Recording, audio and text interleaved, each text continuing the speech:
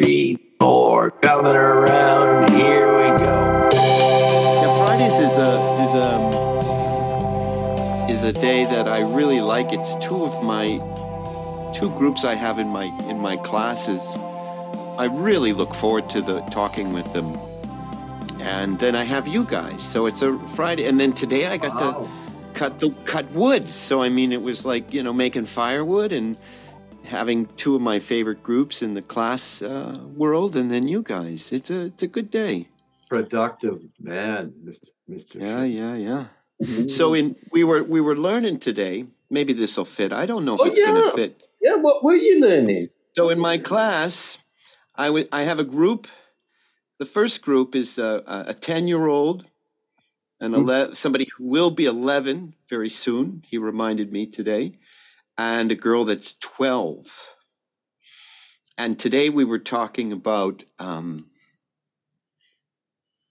I was trying to get this group, this 10, 11, and 12-year-old, to begin to think about the idea that time is relative. So how do you get those kind of minds into the idea that time is, like Richard, the math guy, was the math boy, the boy that's always about the math. He's obsessive. He's he's a math genius. So I said, Richard, why don't you do some math for us and find out how many seconds you've been alive? So he was super excited with that task. Wow. Of course, he narrates it because he's a little autistic, right? I think maybe they don't know that yet, but so he just has. Then he has to narrate it. Well, I've been alive 10 years and 300. We're trying to have class, and he's telling us his process. And then the two girls and I were talking about the idea that that when you're 10, people who are 14 are really old. So and they're like, yeah. And they're like, yeah. So I won't go through the whole thing, but that was the way I worked with these three kids about how to get them to understand that time has different feelings or different perspectives. I don't know, but it was fun. And in the end, I was able to get them to understand that time is subjective. And they were like, yeah. Except Richard was still doing math. I don't know if he learned anything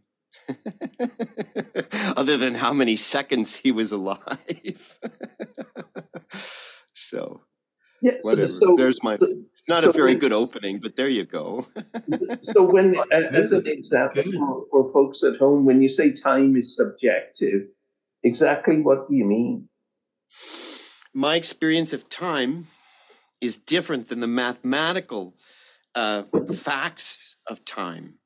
So so we assign meanings. Like I was telling the kids that when my dad turned 30, I figured I was okay. So I was 9, and when my dad turned 30, I said, "Wow, boy, my dad's really getting up there. He's old, right? He's 30."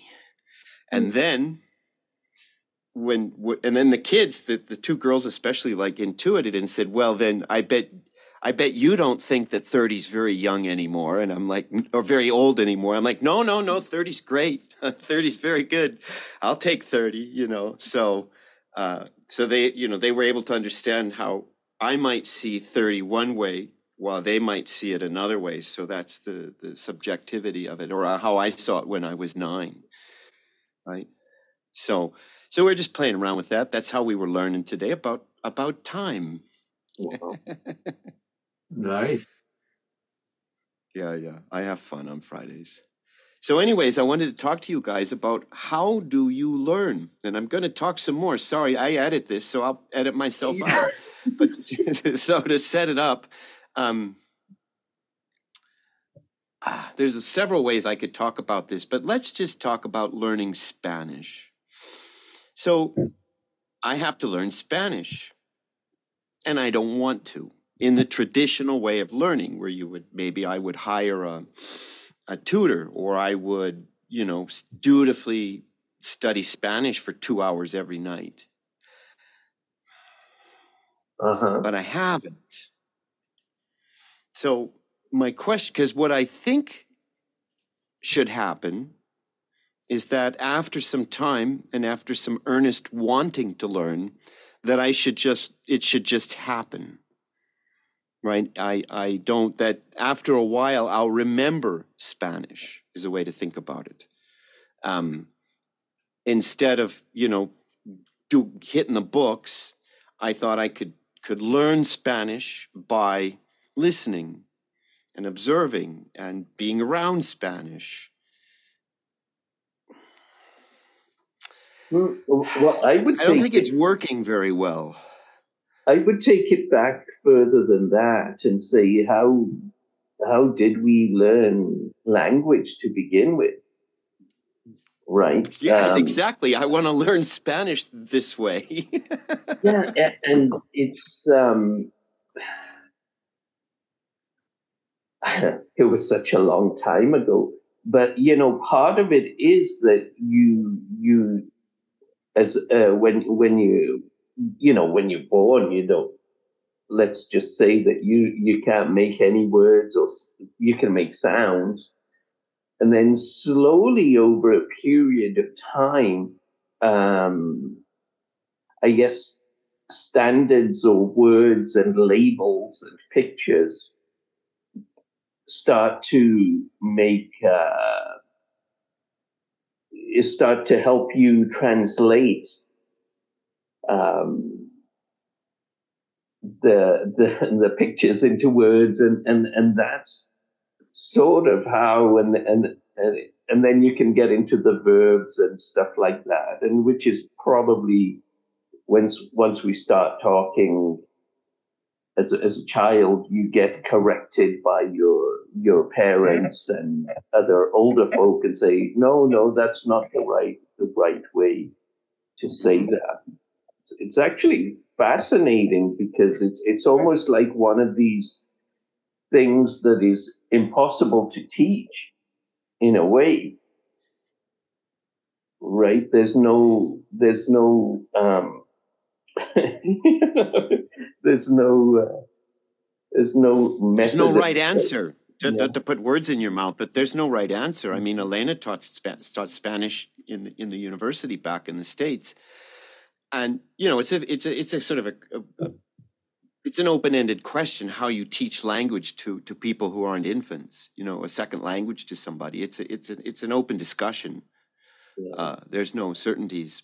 So yeah, I the word I wanted to use when you were describing it was immersion. I believed that by being immersed in it, it would just sort of happen. And I had this picture in my head that as I started to realize that word I didn't understand was the name of a town, for instance. Mm-hmm. The reason that word really worked my brain is like, I didn't know that word was a town's name. So that, like, when you start to be able to take out the pieces, like, oh, those are towns' names. Mm-hmm. The matrix of the what's being spoken about it improves, right? So I was like, I just need more of those moments to happen, and then Spanish will happen like it did as I imagined when I was a baby, a very young person. Yeah. But it's interesting that it hasn't happened. Yeah. Well, part of it, I guess, is you're a little bit older, so. I mean, there's probably inevitably something to do with brain cells and age and not recovering so quickly, and maybe even as we're older, we have more things occupying our brain. The other thing is, as a child, you'd be totally immersed in it. You'd have at least two people who'd be speaking Spanish all the time, and you didn't have any other crutches. You couldn't go to English, so to speak. So it was just like, bang, you're in the middle. You sort of sink or swim, right? Well, and half of, if I can interject, I think there's that thing about, do you want to? Are you really wired up about wanting to? Are you going to do it okay, maybe? And then If you got juice, then anything dropping in will be handled by the learner. The learner will want to handle anything coming by. We were talking the other day, and I can't remember what we were saying the other day. It was really good, but I forgot it. There you go, right? There you go. I'm the colander mind. That's what's happening to all my Spanish. I just forget it. Yeah. But you don't have to do it all day. If you had to do it all day, you know, 10 minutes. 10 minutes, you'd be in the game, right? And I mean, it's like me with the computer. I don't want to do it. You know, I've been pretty good at not learning it, eh? Very good non-learner. But you're getting better. You're getting up on Zoom and everything. Yeah. By himself. I got training wheels, though, on the chair. But when you were in school, let's say middle school or high school, whatever school you remember, and you were in a science class or math class or you know, art class, whatever class, and you were history and you were learning. So how were you guys? Were you the type that, like, as I was sort of publicly scolding myself for not being more bookish about my Spanish learning? Were you bookish types? Did you, like, when it was time to study the test, did you, like, take it really seriously and, you know, do what? How did you learn your history so that you could get a good grade, or you didn't care? You just, like, sat in the classroom and then, like, you took the test and somehow they gave you a graduation certificate and you went on to university somehow anyway?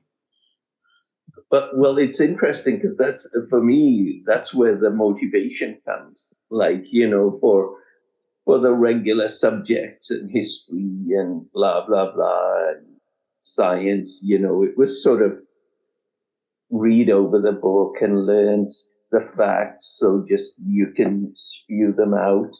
And being the way I am, I used to sort of leave it until we get close to the deadline, and then I'd start studying, and then I'm like, oh my God, I'm so stupid. Why didn't I do this 2 weeks ago? Then I could have been really good.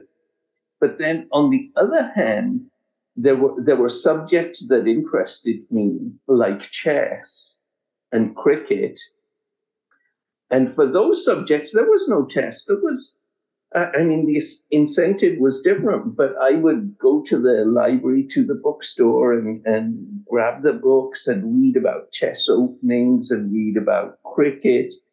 And that was all just, it wasn't taught in schools as such. It was you were teaching yourself. It was self-propelled learning, yeah, no? Yeah.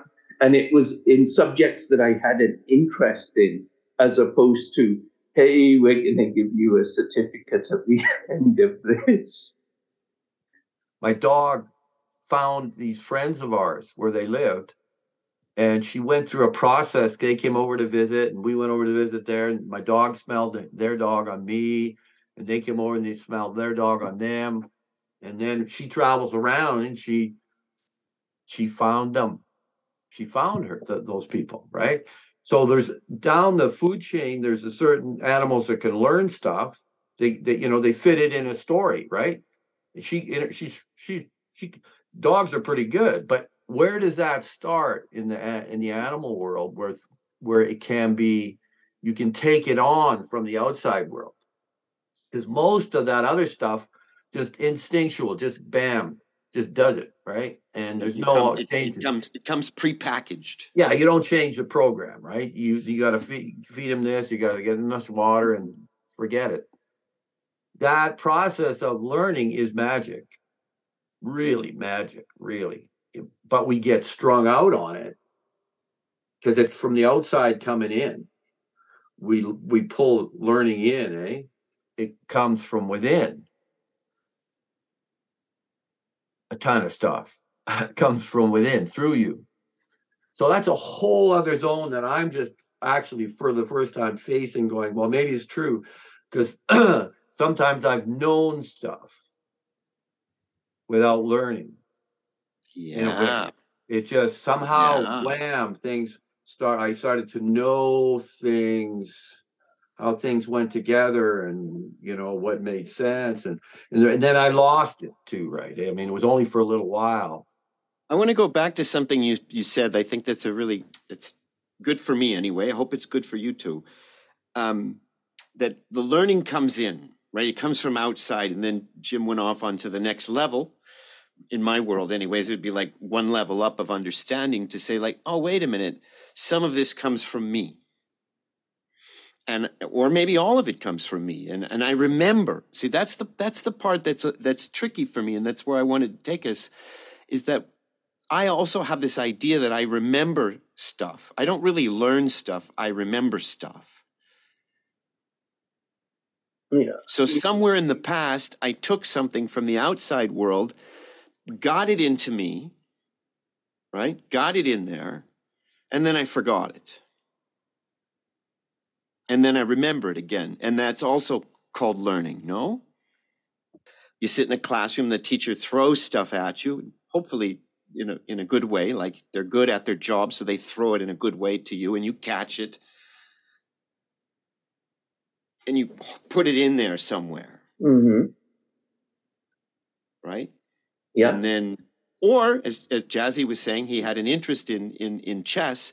So he purposely went out and found chess stuff and ingested it too. Right? So we can self-feed as well. Repetitions help with the remembering. That's how you kind of remember, through repetitions, unless you're on fire and see how the thing makes sense. Oh, that makes sense. That's good. I get that. It's just the order of things, the story of things, any story. It's awful for the teacher when somebody can see a process going to poop and you can't teach. The kids aren't listening. They just don't get the story. It doesn't mean dick, eh? Sorry, Dick, if you're watching it. Well, I'm just thinking, if you take it into like learning some new software on a computer, for example. I mean, Fred or Jim, you could be there going, oh yeah, then you do this, then you do that, then you do that. And I'm just like, yeah, la da da. But it's only when, okay, now it's your turn. It's only when you get put on the spot and, okay, do it. Okay, what do I do first? It's just amazing that it happens that way. I still want to know. I don't know that I can. You can answer, or I could answer it. Maybe Jim can answer it. But did you already? You had all the pieces, and then he encouraged you to put them together, or showed you how to put them together in a different way, and you went, oh, and a light showed. Right, there was we often say the light bulb went off, right? Or when I'm in a classroom and a kid goes, oh, I was like, oh, the sound of learning. The sound of learning, everybody. That's what it sounds like. Oh, yeah. Good. You just learned something. Did you notice that? You just learned something. It's really a great moment in a classroom when a kid has that happen. And then you can point at it, right? Say, that's learning. What happened there? That's what I'm asking you guys. So maybe you maybe you made that sound, Jazzwad, when he put them in a certain order. You went, oh, yeah. I've been lucky enough to be doing that quite a bit. But, so my question is that like a rearrangement of something we already knew, and so we see it now, right? Or is that like Jim said before, where something from the outside actually got in and there's a sound attached to it, right? Whoa, something got in, right? Your son needs to have that moment, Jim. Oh, Dad was right. I should have put them in order. Oh. Yeah. Well, I'm just trying to remember what we were saying the other day, but for me, it's the only thing we can do. Like, it separates us. It really separates us as an animal. Right now, there's so much learning going on in the world because of the computers. There's still people in primitive cultures. and it's just going all over in a real cacophony kind of way. You also, to me, another word that comes out when you say that is weeding, because you're taking some of the not to dos, which are precious. They're precious. Yeah, or the way not to do it. So your mistakes are just as valuable as the right ways to do it, so to speak, because your mistakes, they teach you too. To go back to what Elaine and I did today is, in the afternoon we cut up part of an old oak tree that we put down last March, still in the forest, right? So we went back and got part of it today. And I just learned how to cut down a tree. Neighbor came and said, you do this and you do this, and then you do this. And he showed me, right? It was like a demo. Okay, great, thank you. And then I was on my own. And I had never had a chainsaw in my hand before moving here. Yeah. And through repetition, over and over, doing it again, doing it badly, getting feedback, I made my way through, it's not finished. I'm not finished. I'm making my way through a step-by-step, sort of self-propelled, like maybe you in chess, right? Sort of a self-propelled, but also a necessary propulsion, right? It's kind of important that I know how to do this skill, but it happened through doing, right? And that I'm better than I was 5 years ago. Simple, right? Just simple. I need to have the experience. Go, yeah. There's the sound, right? Jim was right. Yeah. Does that make sense? So I'm curious about the different ingredients in even a simple exchange like this. No? Oh yeah. Well, that's the thing. Either, like I grew up knowing that old guys knew more than young guys. Just knew it, right? Because you can see, you talk to an old guy, you talk to a young guy, the old guy knows more, right? Especially in farmers and those kind of guys, right? And so right away, I listened to old guys like more, with a little more strength. I didn't do what they said all the time, but I listened to them.